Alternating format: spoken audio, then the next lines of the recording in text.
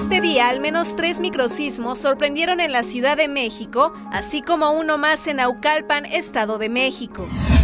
Autoridades rescataron a una mujer que estaba encerrada en una cisterna de Colima desde hacía 6 días. La primera declaración de la víctima fue que su pareja la golpeó. La Secretaría de Turismo en Ciudad de México anunció la Feria Nacional de Empleo en Expo Reforma. Más de 300 empresas ofertarán 16,000 vacantes.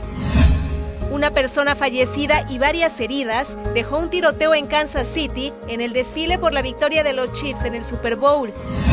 La jirafa Benito pasó San Valentín rodeado de una familia y hembras de la manada en African Safari. Sus cuidadores aseguran que lo ven muy enamorado. Consulta más noticias en www.unotv.com.